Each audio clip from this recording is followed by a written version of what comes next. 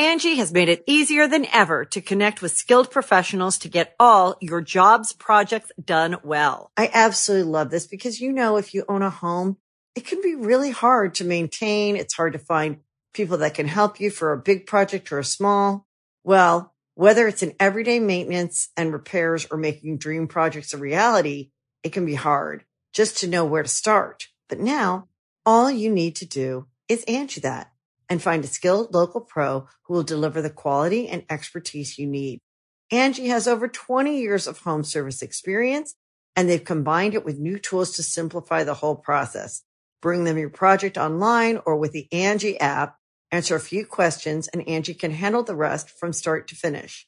Or help you compare quotes from multiple pros and connect instantly, which means you can take care of just about any home project in just a few taps. Because when it comes to getting the most out of your home, you can do this when you Angie that. Download the free Angie mobile app today or visit Angie.com. That's ANGI.com.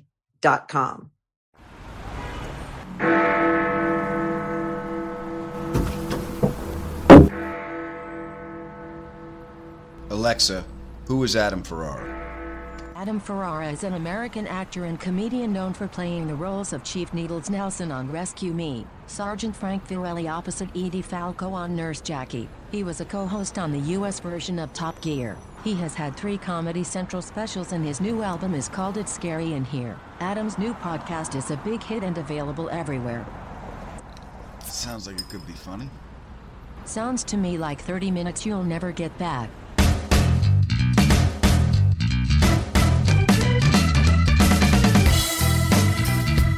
It's showtime. We are so glad you guys are here because we have another great show for you this week. My guest in the ADD interview is comedian and the best warm-up guy in the business. He also hosts the Talking Sopranos tour, and he's my pal, Joey Kola.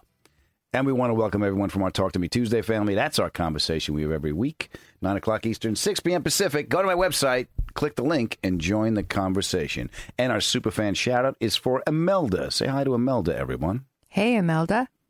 Imelda, how you doing?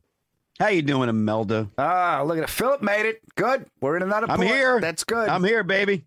And Imelda sent us a lovely email. Honey, if they want to get a hold of us, where do they go? TheAdamFerrara@gmail. Yes, and that's what Imelda did. She went there and told us that our podcast brings her great comfort, and that made me feel good.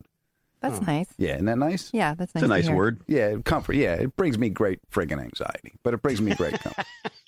But it brings her great comfort. Her comfort. It brings me anxiety because I got to worry. Is Phil going to be here? Is he not going to be here? We're going to have to do it on this day because he's sailing around the world. And look at him. He's in a mood.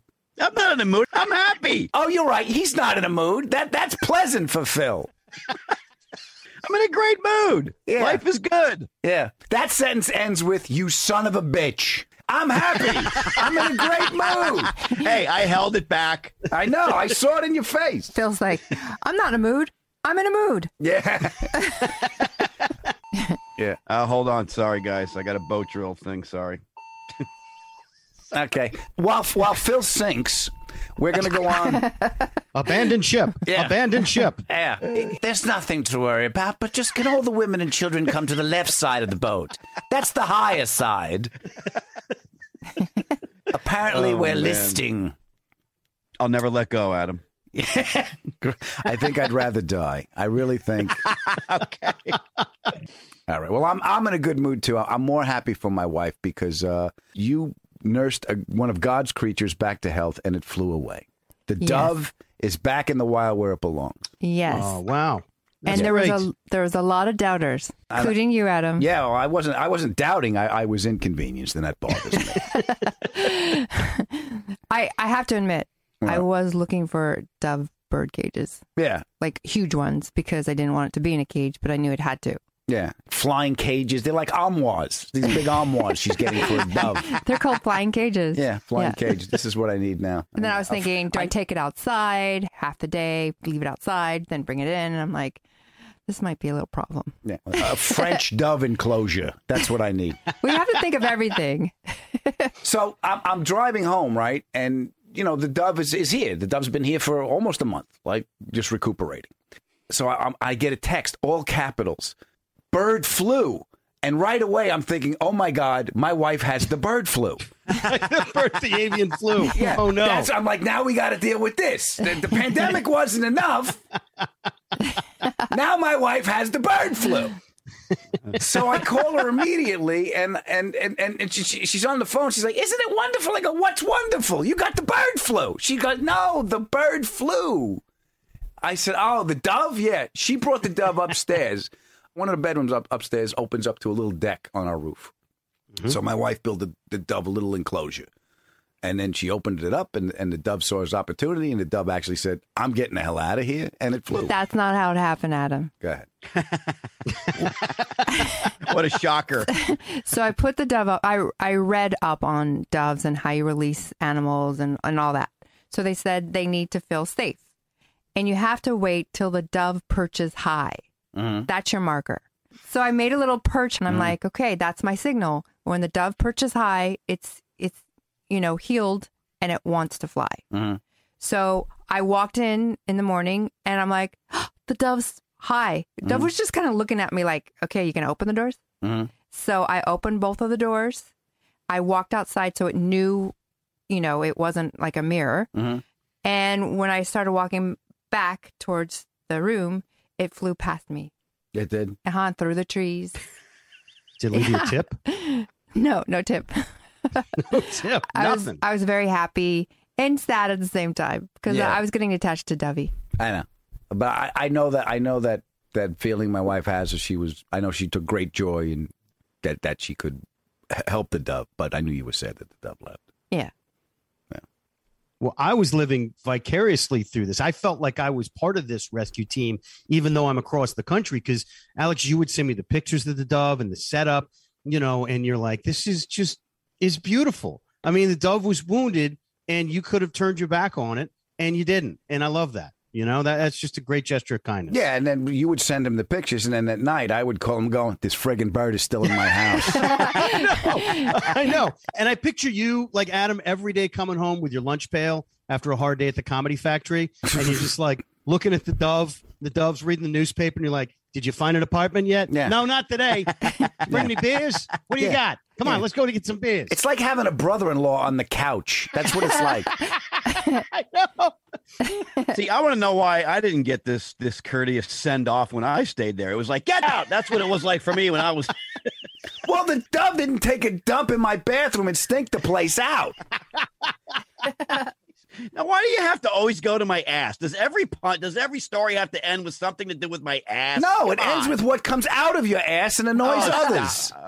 Does Phil have handling instructions when you receive him? Does it say, do not feed him lentil soup ever? Yeah. That's funny.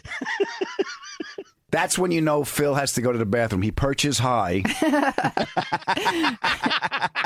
Everyone get out of the way. You get out of the way. Here it comes. It does. I love you no matter what you smell like. Oh, stop it. Or what he leaves behind. Or what you leave behind. Honey, I love you. Animals and creatures and whatever. You got to nurse back to health. And on Stern, I love you, even though you vomit on me. That's tough to figure. Every one of you people are out to get me. I don't know why I'm still here. And stuff's coming out of two of us. Yeah. And Adam still hasn't figured out that he's one of my animals I'm nursing back. All right, that's good. Maybe I got to get that awareness too. Listen, guys, Adam comes in hot, but he's a softie. I want to read this to you. It's very sweet. It's a card. I found it on the ledge from Dovey. I'm going to read to you. I can fly. Thank you for taking care of me. The guy was funny, but a little cranky. He tried not to say anything because he loves you. I promise not to shit on your car. Love, Dovey. See, Adam, you're a moment. softie. I don't know what you're talking about. Uh-huh. You might as well put love Santa. I don't know what you're talking about, but I'm glad you're happy. I'm glad your creatures are safe. I'm glad you got a chance to care for the bird. My pal Joey Kola, he cares for birds too, but he cares for birds because he has a vendetta against ticks. We all. Okay. I'm not making it up. He's such an Italian, and he's one of my dearest friends. So you guys listen to this, and we will see you on the other side. What you need to consider doing if you find a baby bird.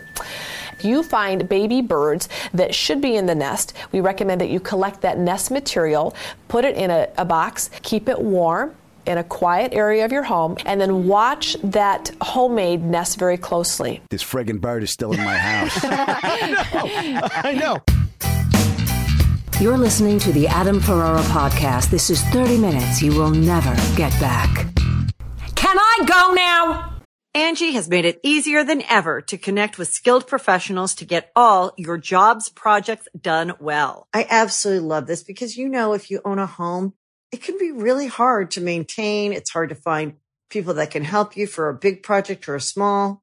Well, whether it's in everyday maintenance and repairs or making dream projects a reality, it can be hard just to know where to start. But now all you need to do is Angie that and find a skilled local pro who will deliver the quality and expertise you need. Angie has over 20 years of home service experience, and they've combined it with new tools to simplify the whole process.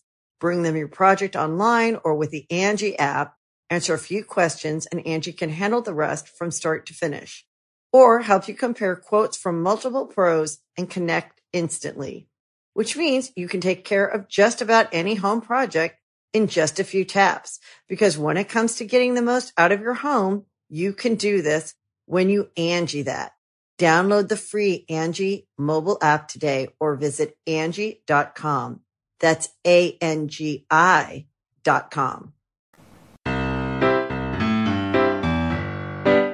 Psst, hey, you in Connecticut? I am. Yes, tonight, October 28th through October 30th, I am at the Comic Roadhouse at the Mohegan Sun Casino in Uncasville, Connecticut. December 2nd through the 4th, I am at Magooby's Joke House in Timonium, Maryland. December 16th, I am at the Parks Casino in Bensalem, Pennsylvania. And December 17th and 18th, I am at Levity Live in Nyack, New York. There's a link for tickets right here in the show notes, or you can go to my website and click the link there. And you know, if you make any of these gigs, I want to say thank you. Yes, I do. Thank you for all the love and support you've shown me and this podcast. All right, listen to Joey Kola. Pay attention when I'm talking to you, boy. ADHD, it's not just for kids. Nice boy, but doesn't listen to a word you say. Welcome to the ADD interview. It's not that you're not interesting, it's just that I can't focus. And my guest this week is... Oh, look, a bird! My guest this week is a comic assassin. He is known for laying waste to audiences as well as being one of the best warm-up men in the business and one of the finest hosts you can get. He's currently hosting the Talking Sopranos tour with friends of the show Steve Sciarippa and Michael Imperioli, as well as warming up the Drew Barrymore show. He is so good at his job, Rosie O'Donnell bought him a boat and gave him her Emmy. I admire him as an artist, I love him as a friend, and I'm not just saying that because he bailed me out of jail. Ladies and gentlemen, boys and girls, it's my pal, Joey Kola. How are you, baby? That's the only noise that could follow that intro. That's funny. Bailed him out of jail, and Rosie gave him a boat. Well, it's true. It's true. And there's the Emmy. Look at you. It's a weapon, too. Look at that. I'll tell you what. First, we'll start with the story about how you bailed me out of jail. Okay. I forget what gig was it. What gig were we working on? I forget. We were at some gig upstate, all right? And we're driving home. And I had an 85 turbo coupe. I had a Thunderbird. And beautiful car, by the way. Yeah. Gorgeous. Something you wouldn't want anybody to ruin. So we're driving home, and I got a busted headlight. And we get pulled over by a cop. And Joey, your brother, is on the job. So Joey leans over to me, and he says, "Hey, pal, I'll take care of this. My brother's on a job. I know how to talk to these cops. I don't want you to worry about a thing. You're with me." Okay, great. Cop comes up to the window, license and registration. Joey leans over and goes, "How are you, officer? I'm Joey Kola. My brother's on the job. We know that there's a busted headlight. We know it's and we'll get it fixed as soon as we can. I just want you to know that we are aware of the situation."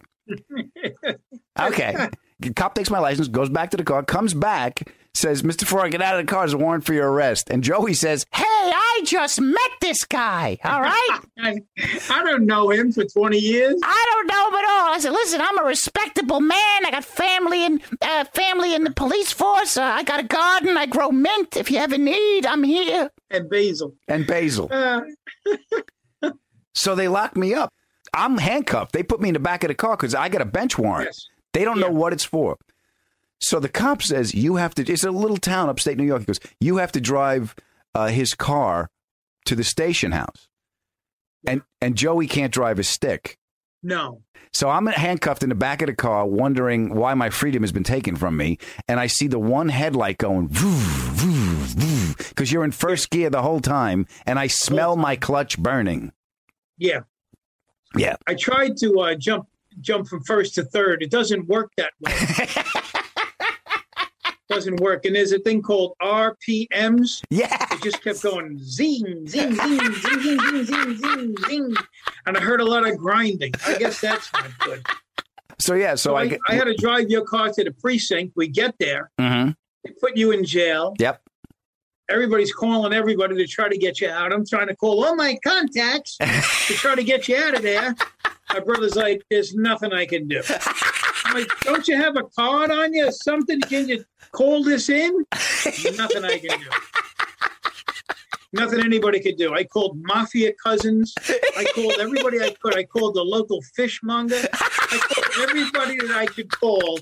I said, listen, we're stuck up here. We're in jail. So we're waiting around, and I see a poster. It says, you can go rappelling. Yeah. I'm like, what the hell is rappelling? And from the cell, like 20 yards away, it's repelling, you moron. They go down the mountains. They rappel down the mountain. Why would anybody want to do that? Yeah. You're having a conversation all by yourself. Yeah, I was all by myself there and there. Because they took you away, and I didn't know what was going to happen. I thought we were just going to wind up sleeping there. But by some miracle, they let you out, and I drove home. You shifted, and you told me when to hit the clutch and the gas. Yeah, that's how we got home. I was in your neighborhood today because I was over on Woodbury Road in Huntington. Mm-hmm. I had a follow-up from my doctor because Monday, 3:30 in the morning, I had my appendix out. Hey, are you... Look at that. Right there. They went in and over here. The appendix is over here, yet they went in here to get something that's over here. What? So you're all right? Pulled it out. Sunday, no, well, I'm okay now, but Sunday, I started to feel bloated beyond what you saw. Right. And I had a lot of pain. Mm-hmm. So about 10 o'clock at night, my wife says, we got to do one of those doctors on FaceTime. So we did that. Right. I was on for like a minute, and the guy goes, you got to get to the ER now. Your appendix is about to explode. So we went over to Northwell in Plainview. They did a CAT scan and a blood test. My white blood cells were way up. Did the CAT scan. They said, this thing is going to explode. It's not imminent, but it's going to explode. So I said, if it's not imminent, can I go home and reschedule the surgery? Right. So the guy goes, not imminent means you got 2 hours. In 2 hours, that thing's going to explode. We're going to have more problems. There's going to be poison all in your system. So I said, all right. So that was 11:30, 12:30 at night. And then by 1 o'clock, 2 o'clock, they prepped me. By 3:30, the appendix was, they were inside of me cutting it out. By 5:30, the operation was over. By 7:30, I was home Monday morning. And then Monday, Tuesday, Wednesday, Thursday was pain, big pain, you know. But my appendix is no longer. It ceases to exist. Joey, look, I'm not a doctor, but to me, that sounds imminent. Yeah, it was pretty imminent. Pretty imminent, as imminent goes. Yeah, I thought it was imminent. So they took it out, and that was it. And I went to see a guy today over in Huntington, the guy who did the operation. Mm-hmm. He said he had a polyp on there that was attached to it. They took that out. And he goes, how often do you get colonoscopies? I go, dude, you know, I'm a hypochondriac. I get a colonoscopy more than I get my teeth cleaned. I get every 2 days I'm in there. Please go ahead. I'll drink the stuff, poop it out, you know, whatever you need me to do. So I get a lot of colonoscopies now, and that's it. That's how long we've known each other. And like I said in the intro, you're friggin' comic assassin, man. I have seen you lay waste to audiences. You are too. We both came up in the same school. Mm-hmm. You were just a half a generation behind me, but we both learned from the best. It came from you. That's the way you survived. That's why you became a headliner. Is you gotta write an act that's going to be high energy, jokes, punchlines. That's what they're paying for. And if you're not, they're gonna move on to the next. And that's it. If you want to survive, you had to be that way. Yeah, and that serves you well as far as warm up. I mean, like I said in the intro, you're the best in the business, man. Thanks for saying that, man. And coming from you, that means the world to me because you're a killer. We did these people did a documentary recently, and I was in it about warm-up comics. Mm-hmm. And one of the producers, who's a comic, he said to me, and the other producer threw this question out. He said to me, you're known as a room wrecker. Mm-hmm. What is it? He goes, how do you feel that the other comics call you a room wrecker? I said, well, I've never heard that term before, and I don't really know what it means. He says, well, by the time you're done, the audience is blah, blah, blah, blah, blah. I said, well, if wrecking a room is making people laugh, that's all I'm trying to do. Yeah. Yeah, but make them laugh. It's also knowing the room. I mean, that's the thing about, the Cellar. You get good quick because you're just following killers, So being steeped in that water made me cut the fat really quick. But it's also the MC's job to bring everybody back and put it down. And when we're tagging a show and when we're doing a show, the guy's coming after you. So you give him a runway. You give him a landing field. Give him a runway. Yeah. You did that for me at the brokerage. You came by to say hello because I was headlining it. You went up. Right. You brought me up. We had a connection. It's what you do when you know your worth and know who you are and know where you are. When you're a young comic, you just want to beat the shit out of everybody. Yeah. And it's very few audience members. I think they're becoming more savvy now to the conditions in a room while a comedy show is operating. Like they used to come and just sit and eat their potato skins and drink their beer and hope you say something that makes them laugh. But now they're learning the mechanics of a good stand-up comedy show, the way it's produced, high energy comics, low energy comics. The MC comes in, like you said, brings the tone here, but also gives you that little ramp where the next person can jump on and take those laughs and keep on going. Yeah. And if the tempo of the room changes, that MC has got to come back and change it back to neutral, if you will, which is something, the gear that I did not hit when I was driving your car that night. I actually hit reverse at a second gear twice before I hit neutral. I can still smell it. I still got shavings on my hand from that metallic powder. So, well, let me ask you this: How did you get? I mean, like I said, you're known as one of the best warm-ups in the business. How did you get into that aspect of our job? Right. So years ago, there was a guy named Barry Segunda who was managing Jon Stewart at the time. Yeah. And his sister was my agent at Abrams, I think it was, Ruth Ann Segunda. So Jeff Sussman was managing me at the time. So they were friends. And I think Barry Segunda or Ruth Ann said something to Jeff, or do you have any high energy comics that can come and warm up the Jon Stewart show? And it wasn't the political show. He had his own show on WOR, Channel 9. It was a variety show, a Channel 9 show. And we shot it where Wendy Williams is now, on 26th Street, ironically, above where Rachel is now at All Mobile. And for a year, I knew John from the clubs, I used to work the city clubs with John, and my generation was like, Mario Cantone and Leary and Eddie Brill and all those people, Ray and Romano and those people. So that was that time when I was in the city. I was one of the few Long Island comics that would work the city because Peter Bales told me you got to do the city. So I would drive in and I had a beat up old Toyota Corolla, and I'd leave it at the stand-up New York on 78th Street, and I'd leave the keys in it and say Ray had to go over to Catch or the Improv or whatever, or Eddie Brill or Mario Cantone or whatever. Whoever needed the car, I'd say the car's got to be back in front of Catch by 2:00 in the morning. Whoever you give the keys to, and I would do that a bunch of times, and they would just bang the car around the city. It'd be at Catch or the Improv at 2:00 in the morning. So I did those city clubs, and that's how I met Jon Stewart. And as soon as Jeff talked to Barry Segunda, I said, I got this guy, Joey Kola. So John said, yeah, I know Joey Kola from the clubs. Let's do it. So I did that show for a year, and it was a pretty cool show. That was at 93, 92, 93, I think it was. Yeah, because my son was just born. And so I did that show for a year. And then after that, I did the cruise ships. I did the road. I did that big comedy convention that Bud Friedman had at the Riviera. Well, it was the Improv at the time. It was in the Riviera. And then I almost had a nervous breakdown doing the cruise ships. I got cruise ship stories that'll blow your mind. and then 1996, Daniel Kellison was my producer on the David Letterman show when I was doing my Letterman spot. But he handed it over to Zoe Friedman. She became my producer because Daniel Kellison was going with Rosie to start the Rosie O'Donnell show. So they used a few other comics and writers to do warm-up. It didn't work. The show started June 10th, 1996, but I didn't come on until June 13th, 1996. So Rosie knew me from the clubs, because I would MC a lot and keep high energy.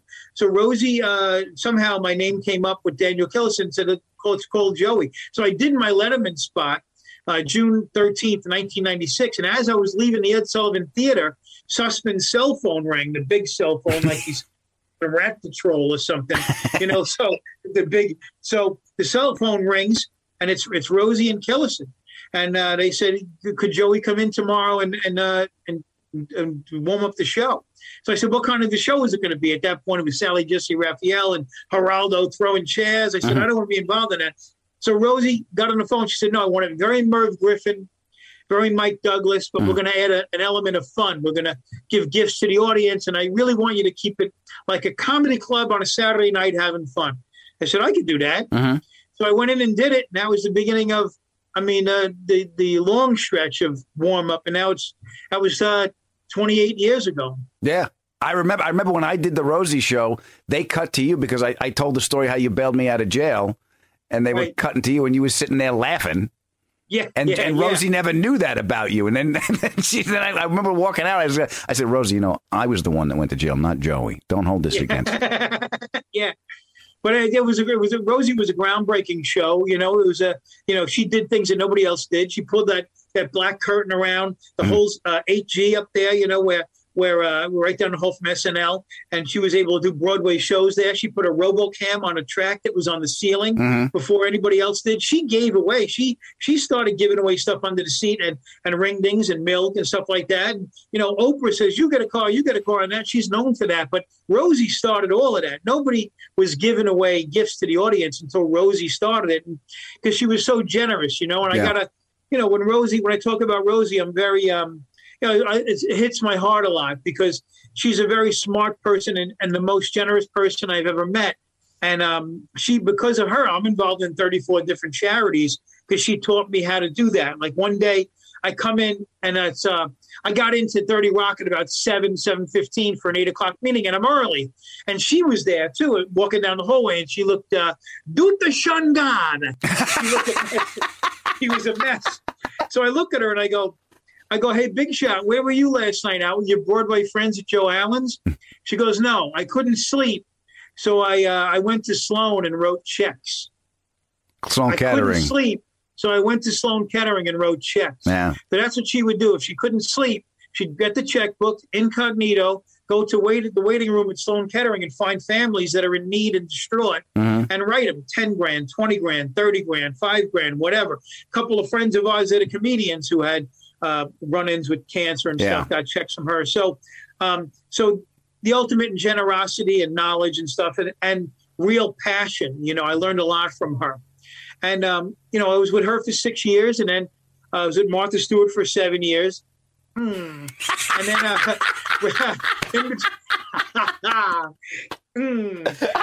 in between, I was with AGT, with Howard Stern, and Howard Stern's birthday party, and Tom Papa and Seinfeld hired me for the marriage ref, and I've been with Rachel Ray for 11 years, and now I just started the Drew Barrymore thing 3 weeks ago. Yeah. I want to go back. I want to go back to Rosie because she did when you said with the generosity. I mean, when she retired the show, she bought you a boat. Last episode, she said, And everybody knew this, except for me and Donna Richards, who's a wardrobe person. She's wardrobe for SNL and has been and still is now. But Donna dressed Rosie, and I warmed up the crowd. I knew Rosie from the clubs. I used to drive Rosie to gigs at East Side and, all kinds of stuff. So when we did the show, at the end of the show, she found out from my friend Kenny Decker, rest his soul, great cameraman. He had a sailboat, and him and I would go to the Javits Center in between shows or after Rosie's show.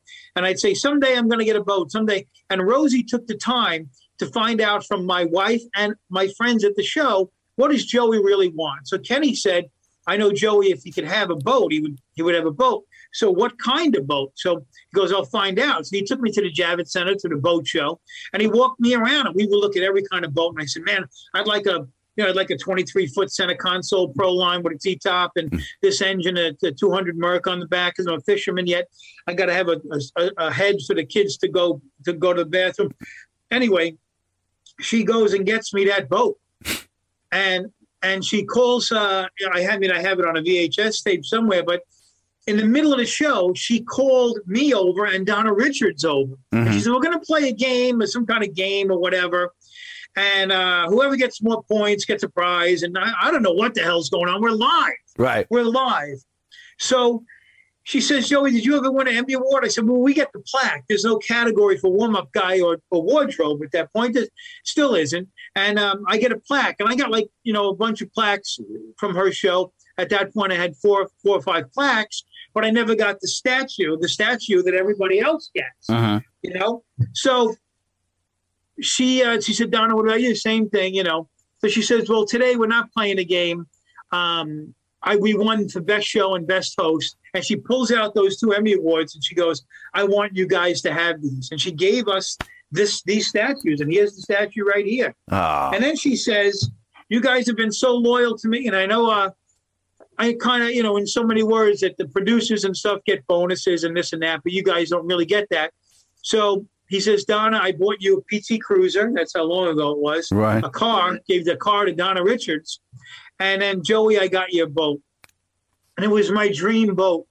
And it was, I never thought I'd ever own a boat because I've been driving minivans and all my money went into my wife and my kids and my family. You know me. I'm not selfed up. I don't have a money goal in my life. It's happiness and love is what I strive for. So I would never have bought myself this boat, but she gave me the boat. And I felt like I'd been shot in a good way, And I started crying and it was just the greatest thing. It was the greatest day and it was live. So my friend John Cifelli, who owned a marina out in Islip on the Connecticut River, I didn't even leave 30 Rock.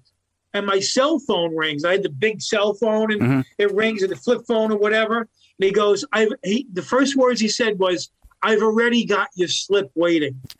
He goes, I already got a slip for you.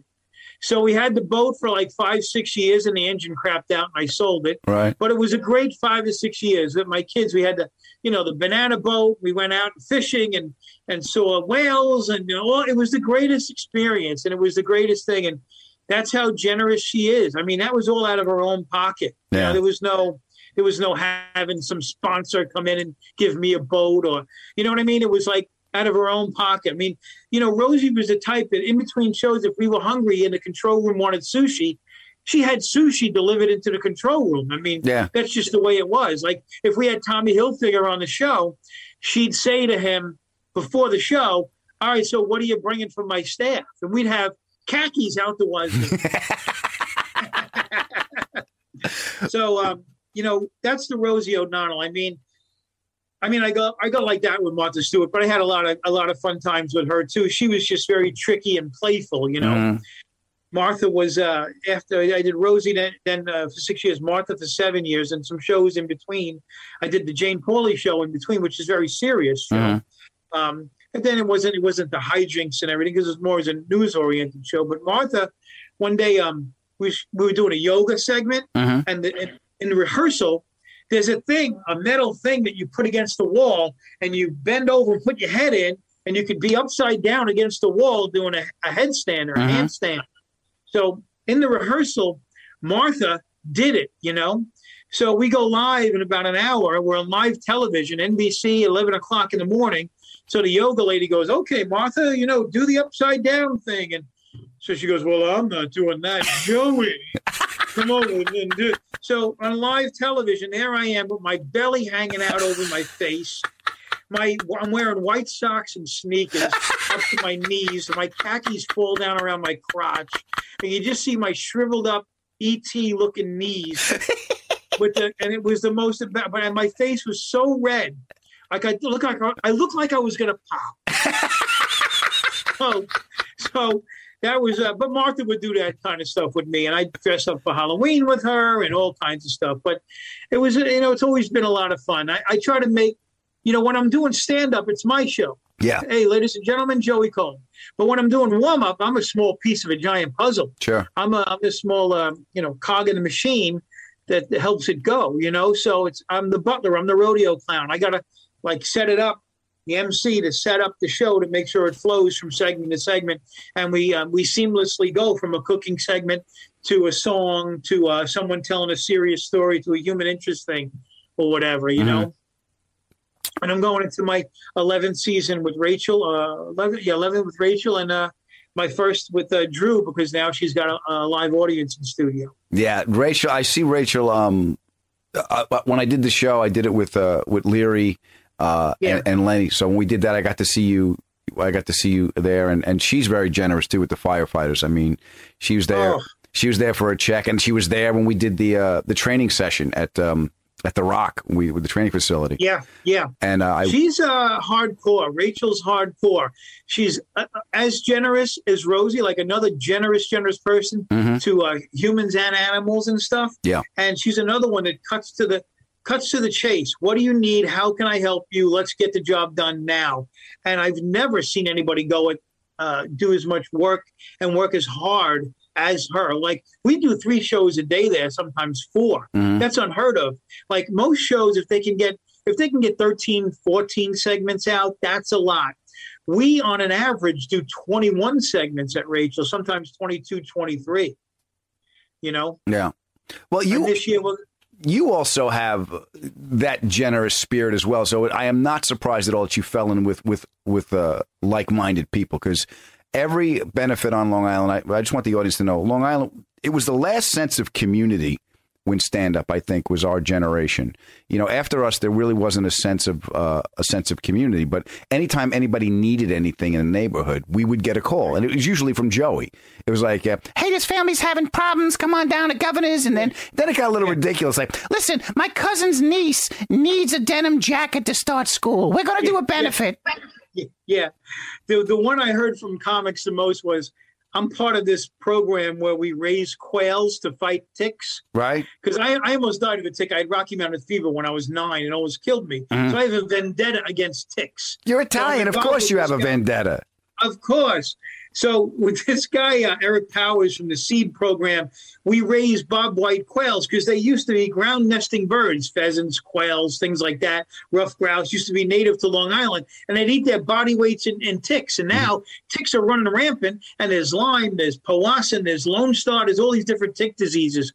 So about 10 years ago, the guy was in the audience at Martha, and we hit it off, and now we have the Boy Scouts and the Girl Scouts and kindergarten, first graders. They get the eggs from Murray McMurray farms out in Tennessee or Utah, wherever it is, and they hatch them. They give the babies to us. We raise them to adults, and we release them at Caleb Smith State Park out in Smithtown. And now it's all over Long Island. So we release these quails that eat the ticks on Fire Island and Queens, wherever there's ticks. Now, the mortality rate is about 85%, because cats and hawks and everything eats these quails. But so I had to tap into some comedians. What's this benefit for, Joey? Is someone dying? Somebody got leukemia? Nah, we need to raise quails to get rid of ticks. And Tim Gage looked at me like, are you out of your mind? People starve. And I go, yeah, but we need to get rid of these ticks. I'm telling you, it's going to help us in the long run. I got a vendetta. Against these things. So now we raise money to raise quails to get rid of ticks now too. That's. But me, I'm deeply spiritual. I know. I'm no saint. I'm no saint at all. Nope. That I know. Of course you know. But I try to keep to the tenets of Buddhism and Hinduism. I read the Torah, the Quran, as well as the Bible, Old Testament, New Testament. And the one thing that resonates, what I try to live my life by, is when Christ said, "He who does for the least of my brethren, he does it for me." Mm-hmm. So when I help somebody, I'm not doing it for me or that person in particular. I'm doing it for God. Mm-hmm. And you don't get healed by your own works. You do those good works in that you believe and give over that he'll give you his grace. And then we go on, because we're all here for a half hour, whether it's 9 years or 90 years, we're here for a half hour and we move on. Yeah. I don't go the heavy religion stuff or the Pope or all of that type of deep into it. But, I'm a simple guy. I make people laugh. I raise butterflies. I plant plants and I feed birds. That's it. I'm done. That's it. Simple as that. And if I can make the money to pay the bills to making people laugh, that's all I can do. I mean, after this, I'm a landscaper. I might go work at an arboretum. But today, I took my daughter. She was in a bad way. We went to the water. We got some clams. And I take the barbs off the hook so we don't hurt the fish. And we catch blowfish, the puffer fish. Yeah. We caught a bunch of them today, and then we just fed the fish. We were on a dock until 2 rats ran behind us. Middle of the day, rats ran up behind us. So my daughter goes, "Well, that's the end of today's trip." So, during the day when you got 2 rats run up behind you, I go, "Yeah, you know what? We're out of here." So, 2 of the rats, a couple of clams, and got out of there. So how did you meet Michael and Steve and become part of the Talking Sopranos tour? Well, I know Steve for a long time because he used to book the Riviera Comedy Club. That's where I met him. Working there for 25, 30 years we've been working there. And when my kids were little and I needed to work, he gave me a lot of work there. I met Colin there, and Colin came to see me there. We became friends and stuff. So I knew Steve back way before he was a real actor, before he was starting to get bit parts. So I knew him then, and I met Mike Imperioli through that. But when the Sopranos started doing live show tours, and with Gandolfini, and with Tony Sirico and a bunch of them, they'd bring me along to either host it or do 10 minutes. And that's been going on for over 20 years. So now that the show is kind of, everybody's gone their own separate ways, and there's Soprano Con or the Mob Con or whatever. These guys wanted to keep true to themselves and do a little bit of a different show, more of a stage show, more intricately about the workings of what the actors had to do to get to a certain place, rather than just, "Hey, you doing? I want to have a meatball hero with you," like that type of thing. We wanted to talk about the intricacies of the show and answer. They wanted to answer questions about what was in David Chase's mind when certain scenes were shot, and certain actors were, the reasons why the stories came together as they did. What was the ideas behind the 5 episodes that Mike directed and wrote, and the inner workings of the Sopranos as they see it, which is really, really interesting. You wouldn't believe some of the questions that the audience has. Of course, they want to know about the Pine Barrens episode, and they want to know about, the song at the end, and why didn't Tony kill the guy who raped Melfi? Like this basic questions, but there are also intricate questions about the scenes themselves, the episodes themselves, and how they had to get to a certain place as an actor. And those questions are answered in the live show. Plus, we have a lot of fun. There's jokes about everything. Vinny Pastore is with us too, so we're fooling around. They make fun of me. I make fun of them. We got clips of Tony Sirico with the wing-o-meter. Sometimes his silver wings were this high. Sometimes they were that high, and all the things that Tony Sirico did. Yeah. He looked like only him and Grandpa Munster were the only ones to actually have those silver wings. So by the time we're done, we turn the Q&A over to the audience. By the time we're done, it was very informative, but the main thing is it's a lot of laugh. I tell you, the guys, I listened to the podcast and I had them both on the show, and I really enjoyed it. If people want to know. They love you. They speak very highly of you. Oh, that's very kind of them. Let me ask you this. Where can people go to get the information if they want to go see the tour? TalkingSopranos.com. TalkingSopranos.com. All right. Yeah. Just go right there. And anything Talking Sopranos, anything that has to do with their podcast, just Google their podcast. It'll take you right to the site, and all the dates are right there. Yeah. I love you, man. I can't thank you enough for doing this. And I'm glad. Are we done already? Oh, my God. I wanted to sit for 3 more hours with you. I love you too, brother. I really do. And as I just want your audience to know that I love you so much that when my son was born, my daughter is 30, my son's 28. When my son was born, we were in the room, in the delivery room. The baby was crowning. Okay, that's where we were. And I look at my wife, and she looks at me, and we're going, what are we going to name this kid? And we have all these Italian relatives that want to name this and that, blah, blah, blah. And she looks at me and she goes, didn't you just work with Adam Ferrara? I said, yeah, I love Adam Ferrara. And my wife goes, I love Adam Ferrara. Let's name him Adam. Adam Ferrara. My son's name, I almost had a middle name of Ferrara, by the way.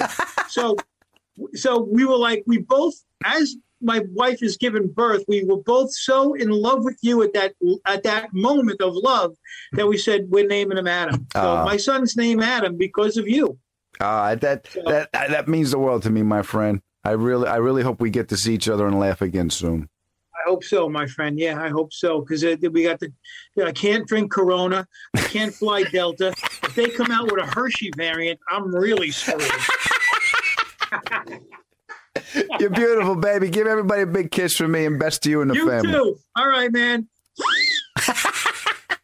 The ADD interview was brought to you by cruisintowellness.com. Cruisintowellness.com for all your CBD needs. Now, let's say you go to the doctor and he says you have to have your appendix out, but it's not imminent. Not imminent means you got 2 hours. In 2 hours, that thing's going to explode. There's going to be poison all in your system. This could cause you a little anxiety. So do what I do. Take one of the gummies they have at cruisintowellness.com. They also got other edibles. They got tinctures, pain creams, bath products. My wife loves the bath bomb. My dog loves the pet products. And you're going to love the fact that you get 20% off with the coupon code ADAM. Yes, 20% off anything they have at cruisintowellness.com. Go. Feel better.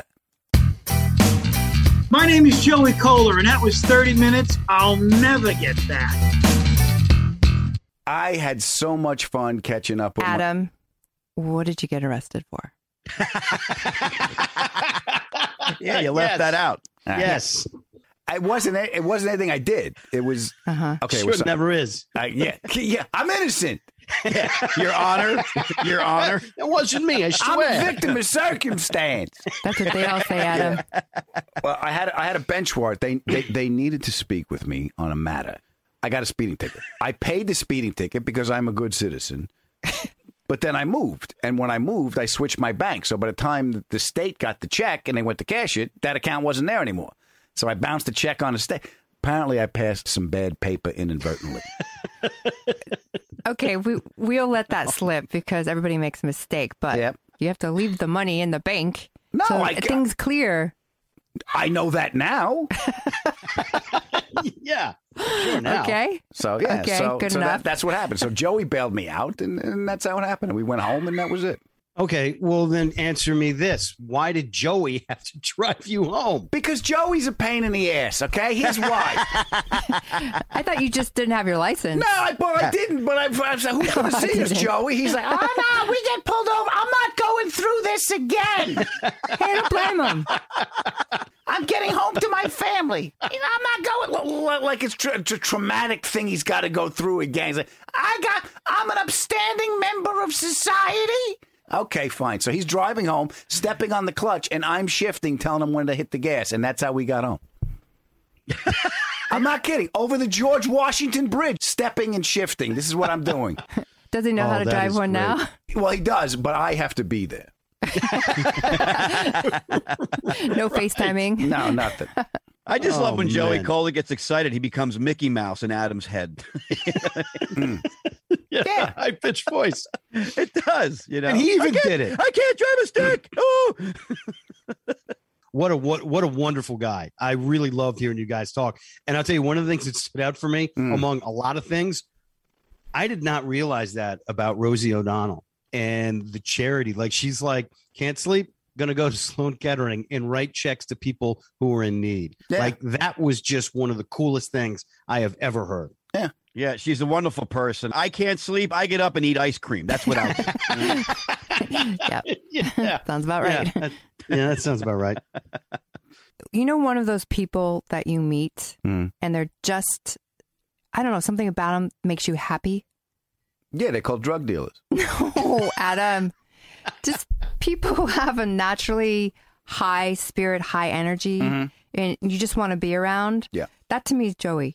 Yeah, he's a good guy. You could tell it just pours out, and people. I mean, it's a perfect job for him to be with people because people want to be around him. And he's quick on his feet with his thinking, and he's a funny. Killer. He's just a killer. I've seen him lay waste to audiences, and he brings you into his personal life. He's got a moment in his act where he's riffing, he's complaining about something, he's riffing, and then the line comes out of his mouth, and my brother-in-law's an asshole.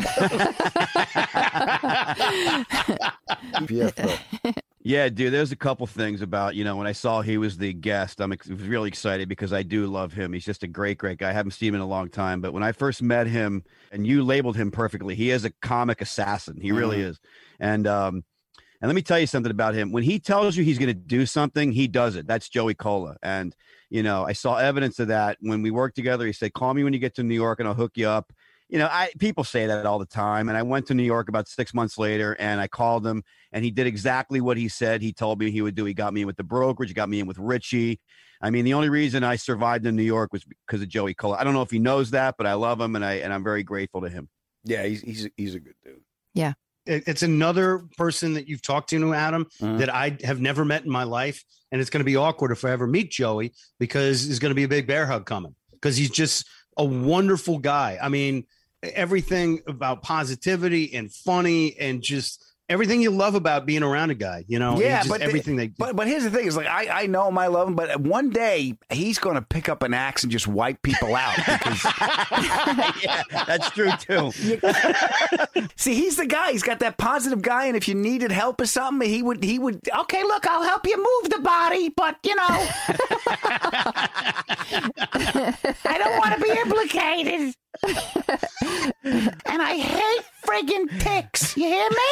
There better not be any ticks on that body. He was traumatized as a little kid, and then he ends up helping a quail. Yeah, he does a charity to raise quail to kill the ticks. I'll show you sons of bitches. I'm going to be positive and help the birds that's going to eat your ass. I love that. Yeah. I love that. Setting him free and eating all the ticks. Yeah, that's what Joey does charity stuff. We used to get calls all the time. Joe, we got to do another charity. And we all did it because we all got to. We all loved him. Yeah, we all loved him, and it was a community. And Joey put the bat signal up, so we're all going to show up. Yeah. And he would bring us bags of mint and basil from his garden. Oh. Yeah. That's him. He's that big, lovable guy, and you need that. You need that persona, and you need that energy to do warm-up. That's the hardest friggin' job in the world. I did warm up on my own show for a pilot we shot for ABC. I would have fired me. I was like, I can't do this. I thought it'd be, I'll do some stand up for the crowd and it would loosen me up. Get the hell out of here. I'll do this. Well, yeah, you have to shine amongst the people, not like a stage with lights and all that, but you're in with the people and you're hanging out with the people and you're keeping their attention. Yeah. Yeah, that's hard. Yeah. Let me tell you something. From a guy who's done warm up, I did warm up for the Mickey Mouse Club for 4 seasons at Disney MGM for kids. I used to get notes from Disney at the end of the day. You said God. You can't say God. Really? 3 Musketeers are getting high backstage. I can't say God. Really? Dude, it's a tough gig. And Joey is really, I've seen him do it. He's really good at it. And it's not, this. I got fired from the Wheel of Fortune for spinning the wheel. Yeah. Are you serious, Phil? Dude, nobody was there. It was off. There wasn't any shooting going on. I saw that. We just wanted to see what it was like to spin the wheel. What's the big deal? I can't spin the wheel. Everybody spins the wheel. Apparently it is a big deal. Yeah. You guys, it is a big deal. And everybody would get away with it except Phil. Yeah. That's so true. That wheel's been spun 8 million times. I spin it. I'm going to fuck up the wheel with one spin. You know what's great? Phil's on this stage, but you don't realize, Phil, you're the help. They look at you as the help. You're right. Warm ups, stand ups, comics are either on stage or in the way. That's That's exactly right, dude. You're kind of a peon. You are. You're kind of yeah. We're talking mimes. That's what we are. Yeah, that's right. Joey transcended what he does. He's like the Babe Ruth of warm ups. There's no doubt about that. That's the kind of guy he is. He works so hard for you. He's all in. He's there when you need him. And Rosie recognized what a valuable member of the show he was. And she gave him a freaking Emmy and bought him a boat. That blew me away. She bought him a boat. Man, Mark, listen, just between you and me, when I come see you, take me to a car show. I want to show you the car that I want Adam to get me. Okay. I think we need a new warm-up act for the show. I think, they're getting a little demanding, Adam. There's a lot going on. Yeah. Here's the thing. Adam, while I'm thinking about it, and Alex, thank you so much for that boat. I mean, I don't even have a place to put it. That's just, I mean, it's almost too much. All out. I got a guy that's got a slip. And I can't accept the car. That's just too much. The boat and the car is too much, honestly. That was Adam's idea. Well, I want it's just because I don't want Mark to think he's the help. I don't want that. And by the way, Phil, here's a room freshener. we wanted to give you something you can use. It's a plug-in. Is it at least shaped like a car? Yeah, it's shaped like a car. Everyone on the boat's going to thank us. Trust me. Adam, you know what really struck me? What? They named their baby after you. Oh, yeah. And why are you laughing? Well, that's a lot of pressure. It's not pressure. It's like, you know what it is. Like, you have to be an upstanding person. You can't, that kid is going to say, who you're named after? Oh, Adam. Thank then you. They're going to they're going to Google you. Oh, great. Thanks. Great. She married me waiting for the other shoe to drop. This is what I got? Oh, you're not understanding the wounded animal part. Okay. Apparently I'm a wounded animal. Yeah. It is a lot of pressure, and I'm glad that Joe and his wife recognized the value that I put into the world and wanted to name their child after it.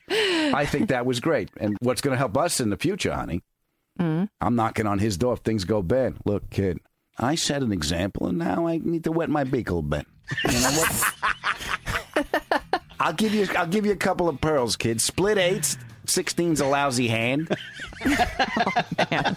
If you're going to write what you know and marry a person that loves animals, because I find them to be very warm people. They're annoying, but you got to put up with it.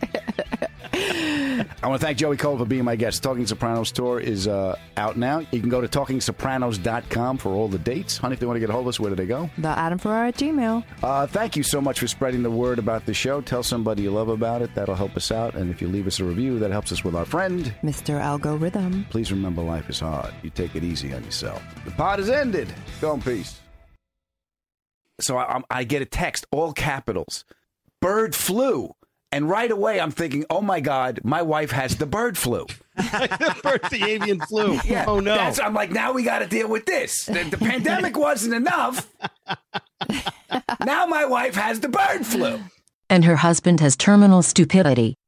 Angie has made it easier than ever to connect with skilled professionals to get all your jobs projects done well. I absolutely love this because, if you own a home, it can be really hard to maintain. It's hard to find people that can help you for a big project or a small.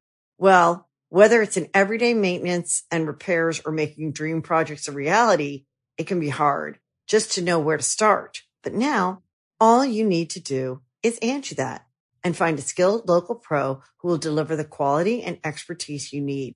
Angie has over 20 years of home service experience, and they've combined it with new tools to simplify the whole process.